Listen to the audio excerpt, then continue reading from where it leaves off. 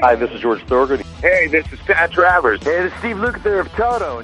Hey, this is Ryan. Hey, this is Chuck. We're in Blacktop Mojo, and you're listening to Guitar Talk with Jimmy Warren. All right, everybody, Jimmy Warren here, and welcome to Guitar Talk. Thank you so much for tuning in on this Sunday. Yeah, we got a really exciting episode for you today. We got Josh Kennedy, the guitarist and lead vocalist for the rock band Black Moods. Now, they got a new project out called Sunshine. It's killer. They're a great band. They're up and coming, of course, and I think you're really going to enjoy this. Josh is a really nice guy, and their music is I don't know. It's rock, man. It's rock, and it's about time, right? We need some good rock. Some good rock and roll, man. And so we got Josh Kennedy from the Black Moods is going to join us right now.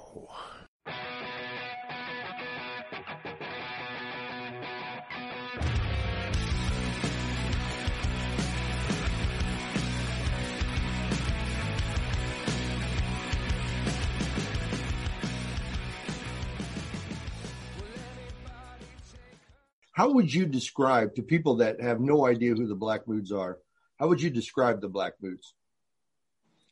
A friend of ours coined it pretty well. He said, what does he say? It's classic modern rock, I guess. Yeah, classic modern rock. I think that's what he said. Something like that. I mean, it's just, we're what do I want to say? We're babies of the 70s and the 90s, like those are two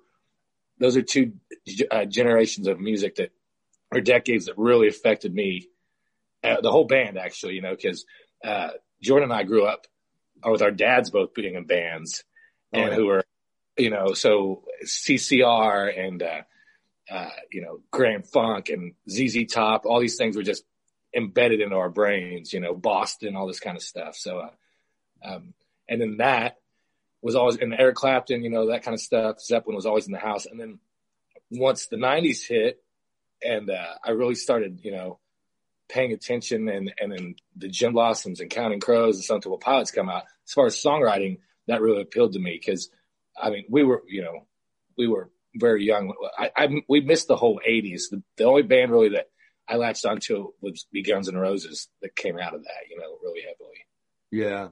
Yeah. Well, it's pretty cool that you have that kind of background. I mean, that you had parents, that were into music that heavy, because some cats like myself, there was nobody in my family that knew anything nobody even listened to music in my family, believe it or not, and how I came out of it, a fanatic for the guitar and loving Eddie Van Halen, I'll never know, but that's crazy, man.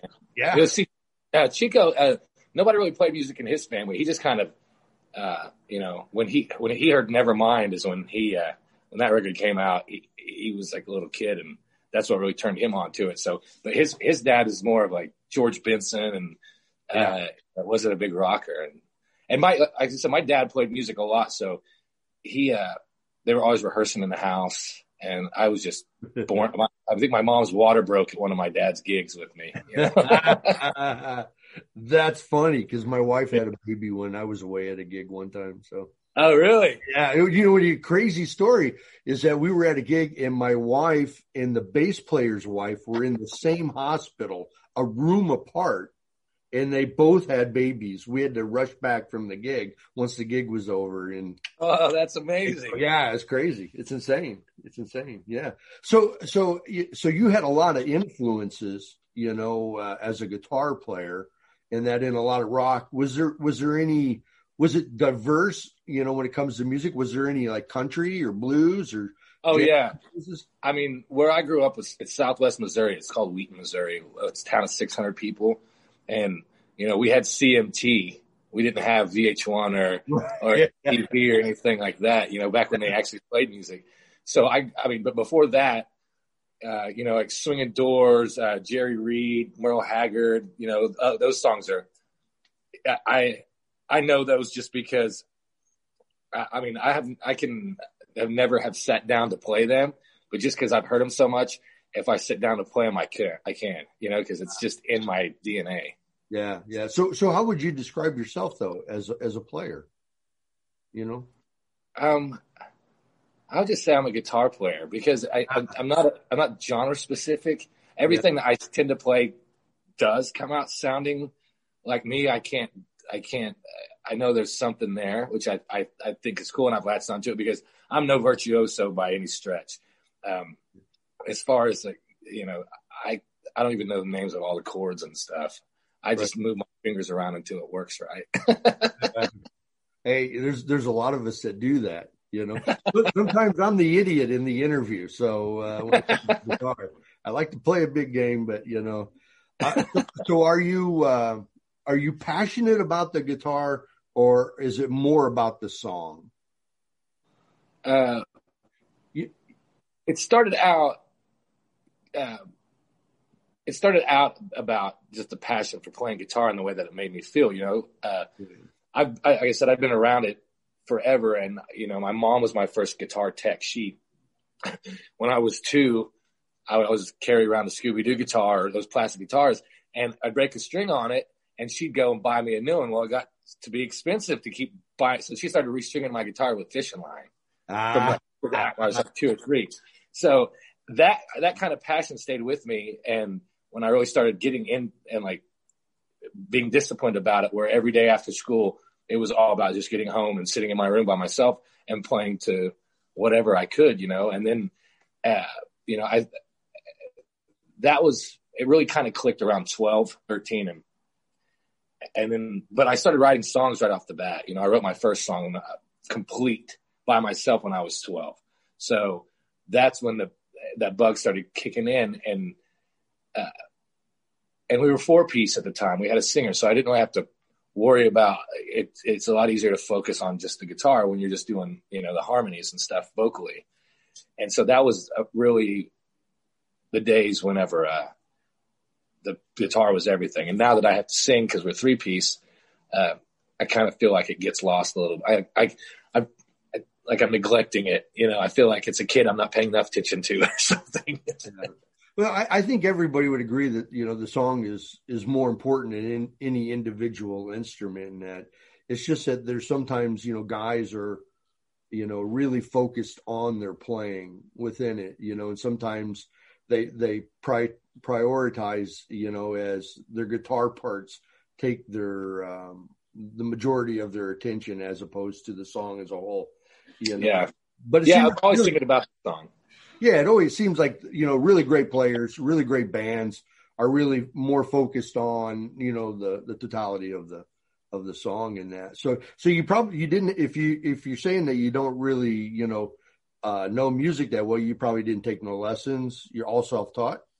Yeah, well, my dad showed me, you know, G, C, and D. Well, he showed me that. He showed me Midnight Special by CCR was the first tune that he really sat down with me, and with the B7th and just that whole intro. It's just, you know, it's so.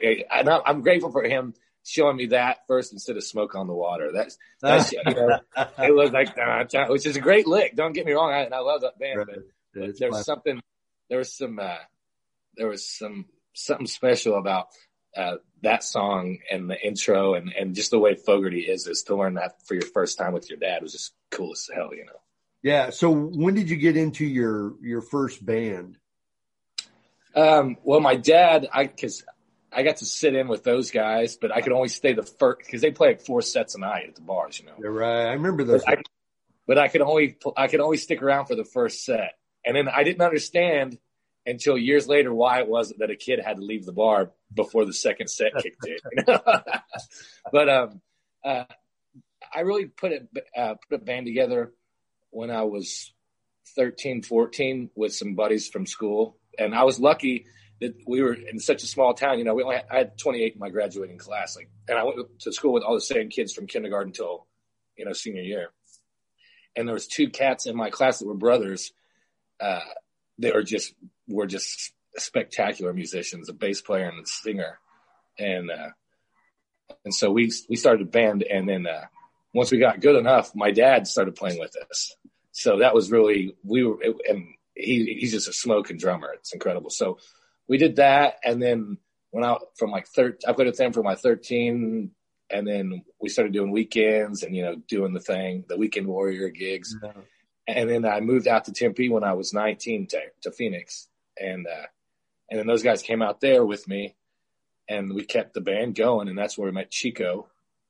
And then eventually, how the business, once you start having any kind of success in the business, it can be stressful, and so, not everybody's built for that. So yeah. So those it was tough because they were my brothers. I grew up with them, but everybody's not made to be in a band for your entire life, like we are. Right. Yeah. It's tough, to see great people that you play with, go do something else or have to split for whatever reason. And the industry eats people up. It does. Spits them out quick. Well, that's what we haven't given up. And this year, as crazy as it's been, it's for us to have a top 20 record. That's the first time that's ever happened. So I was just, there's some gratification in that, it feels, when I think about it, because you're in the moment, you're in the middle of it. So it doesn't seem, just because you have a song on the charts or whatever, it doesn't affect what I'm doing, because we're still writing and in the studio and, still broke, but we're still moving and things are looking, up, but you got to stop sometimes and appreciate where you are and, where the hard work is kind of paying off. So. Yeah, because it's easy to go, and next thing you know, you wake up 20 years later and it's just been a blur. You got to enjoy the ride. That's a lot of it's blurry for sure. Yeah, ain't that the truth? So, there's always an evolution of an artist, and there's definitely an evolution of a guitarist. So let's talk about that. When you first started playing, what kind of gear were you using at that point in time? When I very first started, my dad took me to get, a little practice amp and his little cruise guitar as a small guy, just to make sure that I was serious about it, know? Right. And then, and I was really serious about it. And that guitar was a serious piece of shit.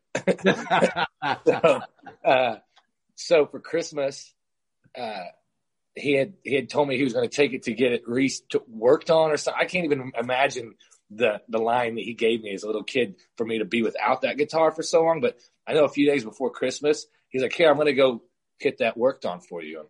I just remember it being gone. And so Christmas morning, and I think I was less than 13, they got me a gig bag, this cool, nice gig bag. And I got it, I opened it up and I got it out, and he's like, "Oh, that's awesome." He's like, "Check the pockets on it." And there was a tremolo bar on it. Well, I was like, "What is that?" And he's like, "I think that'll fit on your guitar." He's like, "I went and got it. It's in the closet." And he bought me this beautiful Strat. Wow. And so my mind is white Strat, and I was a little kid at the time, so this thing it seemed like, now it's nothing, but it seemed just huge. Yeah. So that was, I would say that was probably a 1990 Strat, because it was a few years old. But I used that, and then I was playing through my uncle's practice bass. He played bass, so I was using his practice amp as a guitar amp for myself, because I didn't have one. And they took me, and I wound up getting a 112 PV. Oh yeah, that I used for the workhorse. That's the industry standard if you're from the Midwest. Everybody has it. Mine was a Bandit. Yeah, there you go. Bandit. Yeah, heck yeah. They had those Black Widow Scorpion speakers in that too, right? The Black Widows. Yeah, that's what it was. They were good amps, actually. Oh, yeah. I mean, they were workhorses. Yeah. But I used that, and then and then soon after that, I got I wanted to get a Les Paul, and a buddy of mine said a buddy of his had this Les Paul he's wanted to sell. Go check it out, and so I had my friend, because at the time I wasn't old enough to drive. And so my buddy that was old enough to drive took me to where this guy, it was a trailer park of 3 trailers. And so it was one of those, when you knock on the house, the whole thing moved. Yeah. Oh. And so And I'm a little kid. I'm scared to death. I knock on this house, and this guy opens the door, and he looks around before he looks at me. He's like, "Can I help you?" And I said, "Yeah, I heard you had a Les Paul for sale." And he shuts the door, and the house shakes again. I just kind of stand there, and he brings out this gun bag, and it was a Les Paul in a gun bag. He's like, "Here, take it and string it, and if you like it, bring me back $200." And so I just stood there, and I ran to the car, and there was no strings on it. And at the time, a little kid, the local music store was just ribbing you as much as they can. So I was probably paying like $12 for a set of strings. Oh, yeah. And so I was debating on whether or not it was worth it to use this set of strings on this guitar. And I put it on there, and I've got it. I've had it ever since. Yeah. I was, it's been and it's a 76 Epiphone Les Paul actually. Yeah. But, it's incredible. So that's a great story. There was a music store in my area when I was a kid that, we go to is a local music store like, every town has. But whenever he would have a 40% off sale, he would raise the prices on his guitar on his guitars by about 40%. So you would go back and the guitar would be like just a few dollars less than it was before, and and have this big 40% sale off. And it's all kids, their parents coming in there. They don't know no different, Right. Like that. And so, yeah, them local guys, man, they get you. Dude, well, I've seen that at Guitar Center a few times. Like, you see a mom coming in with the kid, and then the sales guy's leading her around, and you're just like, you felt so bad for her. You're like, yeah. This guy's going to clean you out. Yeah. So, but now, I mean, what are you playing right now? If I was to come see you play right now, I mean, what's the rig look like? Right now they're called Fopstar. It's a boutique amp, Drew Foppy. Uh-huh. They're incredible. I use them. I've got a 18 watt and a 50 watt, and I've got a 110 cab and a 12 cab. And then I've got another cab that has two 12s in it, but it looks like a half stack. It's just a little small. Yeah. So those are the amps I'm using. And then, guitars, I've got a Japanese Strat that I absolutely love, and I just got not 6 months ago. And I use that, and I've got that 76 Les Paul because there's some songs we do in D, completely in D, just tuned down a full step, Yeah. And so I use that for those tunes, and then and I've got my other Strat, my Frankenstrat. We were playing the Tulsa Raceway years ago, and the opening band, they played, and then when we got on, their guitar player wanted me to play his guitar. He's like, "Oh, you got to play this," and we're playing, and I'm in the middle of the set, and I was like, "I'm good. I got my guitars," and kept bugging me, and then I had a few more beers, so I was like, "Go get your guitar. I'll play it." So he goes and gets it, and I fell in love with it. And I told my tour manager, I said, "Hey, I want this guitar, and do whatever you got to do to get it." And he comes back, and he's like, "Here, $200." And it's incredible. And the kid put it together from his granddad's other guitars. So it's like this morph thing. It's just a wood grain body that's been worn out. Some Texas specials, I think an old Epiphone humbucker, and an old 60s Fender neck. But it's just, it's crazy awesome. So that's the workhorse. That one feels like it could fall off the top of a building and you could pick it up and play it. You know what? A lot of those, a Japanese Strat, I mean, come on. In my opinion, the ones that are made in Japan are some of the best ones that are out there. It's incredible. Really, I've got a lot of guitars, and I've been a Strat guy and a Tele guy my entire life. And I have a couple of Japanese Strats that are nice, but I recently bought a Japanese Ibanez Prestige, and I'm just flat out blown away by the perfection of this guitar, how easy it is to play, how playable it really is. You can any style of music, but the quality of the guitar just far, in my opinion, the Japanese ones just far, exceed, what you can buy from a Fender custom shop, really. I don't know if I should say that now. Fender might not like me. But it's true. I mean, the Japanese Strats are really great Strats. They are. Yeah, so now you've gone from a PV112 in an Epiphone. Now you're playing boutique stuff, and I know you're a guitar player, so you're thinking about, you're thinking about, how do I get 10 more guitars, right? Unfortunately, it is an addiction.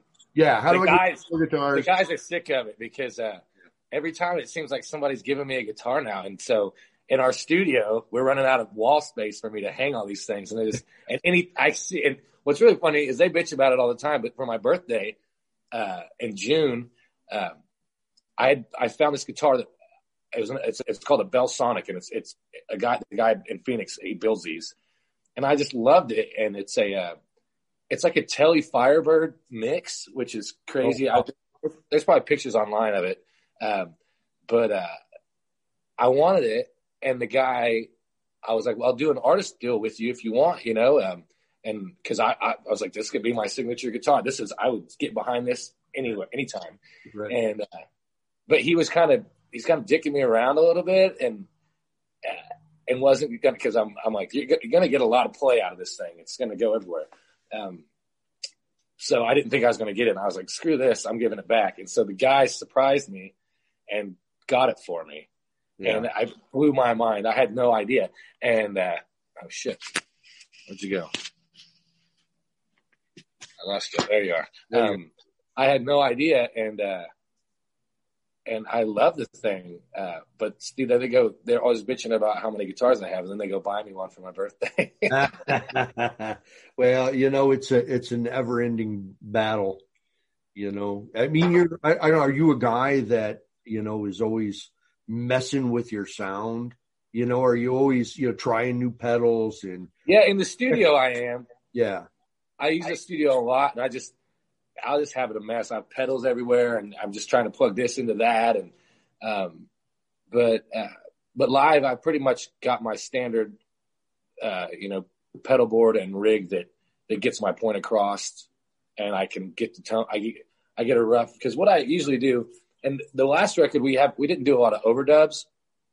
The new one we're working on, we're definitely going to keep it stripped back, but I always kind of take all my guitar parts. Ben's I'm the only guitar, seeing as I'm the only player, and so I'll overdub stuff. But ultimately, when we play live, I take all those parts and I play them as one.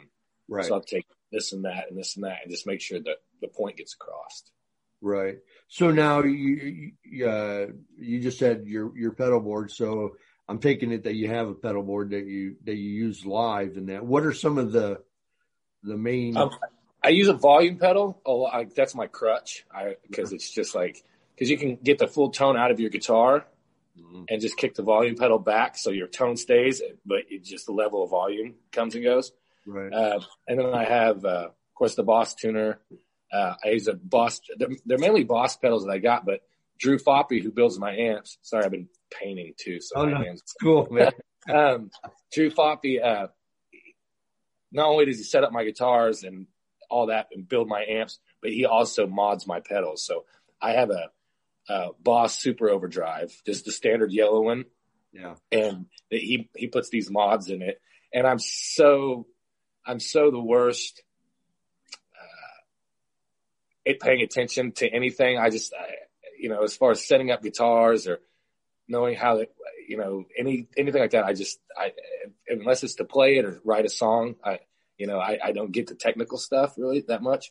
And so the switches he puts on, he's like, so this switch is Page, this switch is Hendrix. And I'm like, okay, I can, that's how he speaks to me, Yeah. So I got that. And then I have a delay pedal with tap tempo, which is another Boss. I think it's the DD6 or DD7. And I usually use two delays just because I set one that's like slapback, that's constant, and then I got one that I adjust that's a longer delay for solos, because that's how I really feel my sound out. Since there's just one guitar, so when I go to play solos, the delay really helps sticking that up, Right. And then I used Fender made a reverb pedal with Boss. I think it was the 65 reverb tank that they modded, and they don't make them anymore. And I went and I buy them up every time I get them, find them because they're great pedals. There's a good reverb pedal that doesn't, because the other ones that like Boss has put out before, it seems like they cut your volume. Yeah. And this pedal does not do that. So that, and then, and I'll use a Blues Driver too. And then just a boost. Yeah. That's pretty much, I mean, I don't have any kind of crazy pedal setup at all. Yeah. I've never been a fan of reverb, because of one of the things you just mentioned, the cutting the volume. I've never been a fan of it because I think it mushes up your sound considerably. It can. Yeah. You can't use it wrong. I've always been a fan of stacking delays, because you can get that fullness in that body, in that in your sound that really is what you're searching for with reverb, without it, squelching and mushing it up in that. But I'm telling you, that Vendor pedal is great. Yeah, but don't go buying them up because I'm going to look for it because I would scan around my room here, and I think I got around 300 pedals. So see your pedal shelf right there. There's one. There's one pedal. Those are all the pedals behind me on the two shelves are just overdrive pedals. I'm fanatic about overdrive pedals. Good. I don't know why. I do. It's awesome. I actually, one I just got that I absolutely love. You got to check it out. There's a company called Free the Tone. They're Japanese by chance, and they make a couple of overdrive pedals, and they make one that's called the Fire Mist, which is kind of like their Plexi in a box, if you will. And that it is so great. I mean, they're noiseless pedals. They're made really, really well in that. But I'll check it out. That's my shameless plug. I'm hoping they'll send me another one. On your recommendation, I will check them out. See, there you go. You want to make sure you have that. So that's cool. So, tell me about the album. The album is Sunshine, correct? Yep. So tell us about the album. Yeah. It took us about 2 years, a little over 2 years to make, because we were touring so much. We would record it on in between legs of the tours, but it was just this ongoing thing. So we set up, we went and checked out a bunch of studios with Johnny K, who produced it. And, all the studios they were great. Don't get me wrong, but ours has a vibe. So our rehearsal studio had a vibe, and we recorded demos there, but he said, man, you guys' place is the best. Let's just do it there. So he flew a bunch of gear out. We built it out, and, it was, we would do four songs at a time, 3 or 4. So we would go out on the road for a month or two and come back, have 2 weeks, and we would do 3 or 4 songs, go back out for 2 months, come back, do 3 or 4 more songs. And we'd do that in Phoenix, and he'd fly there, or he lives in Chicago and has a studio there. So if we were on the road, we'd stop there. That's where we recorded What You Got, was at his place. And then, it was a labor of love, and we're all really happy with it. And everybody pitched in, songwriting wise. There's a few songs that, I brought in just top to bottom, but the guys really, that's why I like being in a band, is working with other people, and the guys that you love, like they're my best friends. So we hang out even if we're not playing music. It's not like we go and do other things. We're together.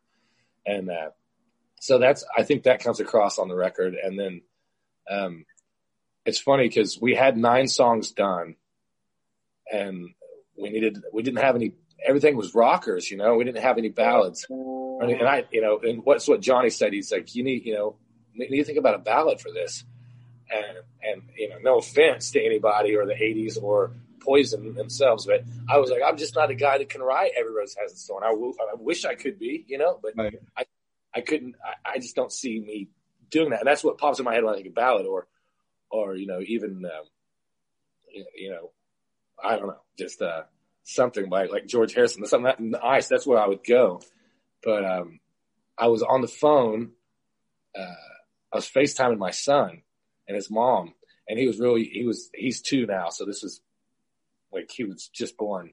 And when I couldn't be there and I'm on the road, I'd just play acoustic guitar to him, and he kind of calmed down a little bit.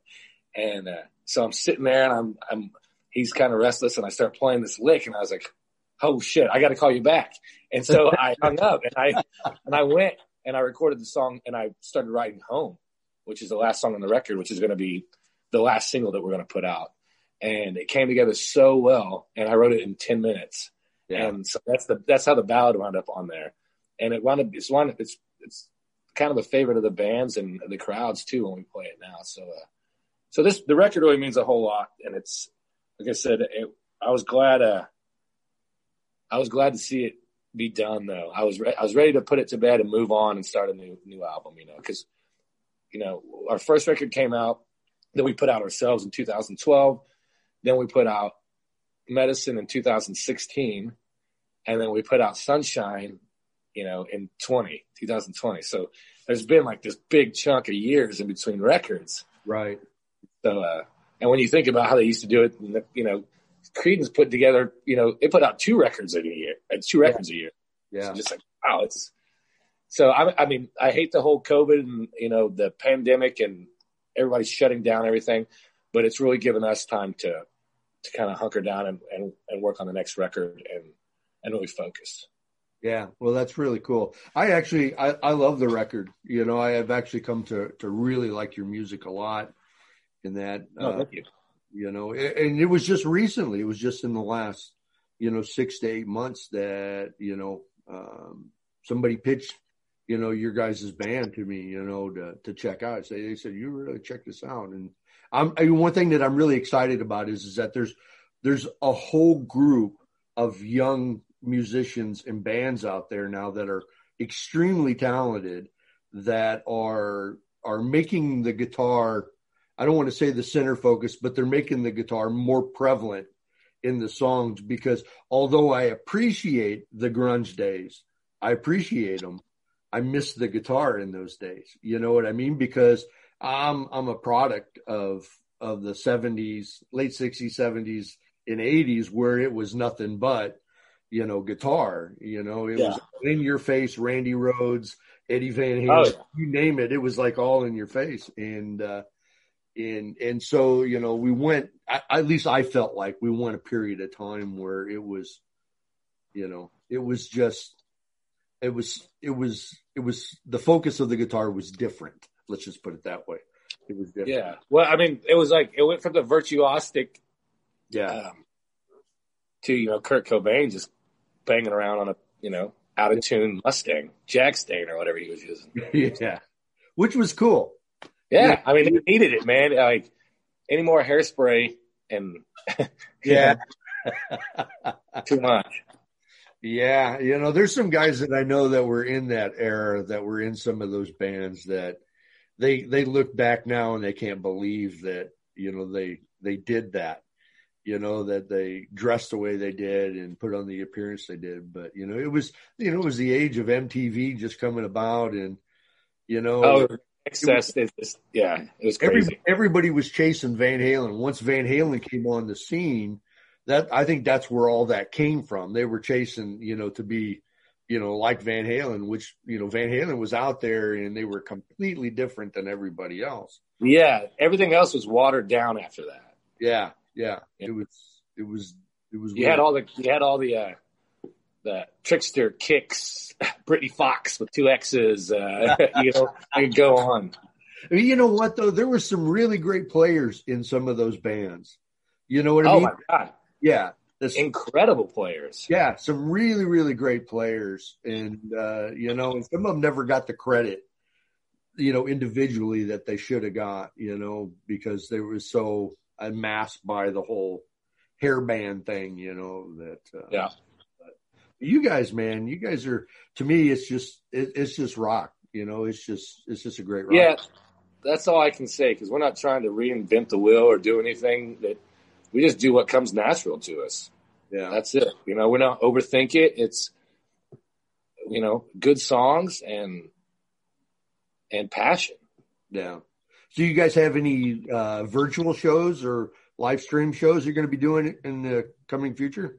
We don't have anything set up there. We are supposed to play an actual festival thing called Volkstock which is like a Volkswagen extravaganza thing. Yeah. But I can't say that, I live in a bubble, so I don't watch CNN or pay attention to any of this stuff that's going on. So I hear everything through, management and people telling me what's going on. So, and we're supposed to go to Mexico, but it's sounding like that's all pretty iffy right now. They might cancel all that stuff. Yeah. I don't get my hopes up anymore until we were supposed to, in May, we were supposed to open up for Metallica at the Epicenter Festival.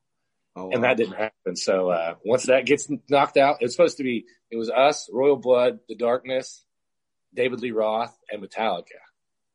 Yeah. That was our first stadium show. And that would have been a blast. Yeah, out the window. And then they rescheduled it though for October in Sacramento. So we'll see. Yeah, that'd be cool. I don't know. Well, so I'm just glad to be here right now. But Josh, I appreciate you giving me a little bit of your time. Dude, anytime. Hit me up. I'm glad we can finally hook up. Yeah. So tell the band I said hello, and I'll let your publicist know when this is going to air. Okay? Awesome. It was good talking to you, man. You take care. Josh. All right. Take care, buddy. Bye-bye. All right. So there you have it, everybody. That was Josh Kennedy from the Black Moods. Make sure you're going to their website, blackmoods.com, checking out their new project, Sunshine. I want to thank Josh for coming on Guitar Talk. I really appreciate the time that he gave me.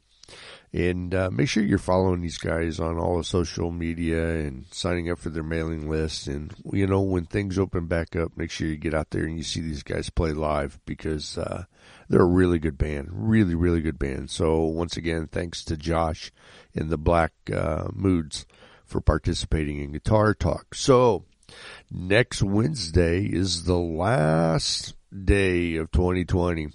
For us at Guitar Talk. We're thankful. We are so ready to move on like everybody else. So I'm going to do a special show. It's going to be a double show. And we're going to do blues, man. There's a guy that I know in Chicago. His name's Mike Wheeler. Now, if you've ever been to Chicago or been around Chicago in the blues scene, you know Mike. Mike is a solid player. He's a good singer.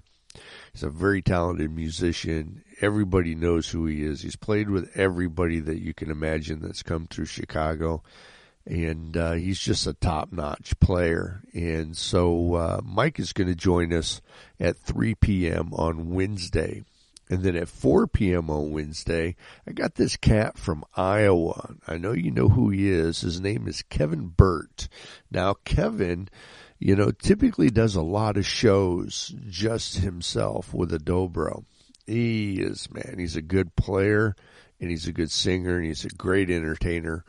And it was a real privilege to be able to chat with him for an extended period of time, actually. The boy likes to talk, which is cool, so it's cool. So he's going to be on at 4 o'clock next Wednesday.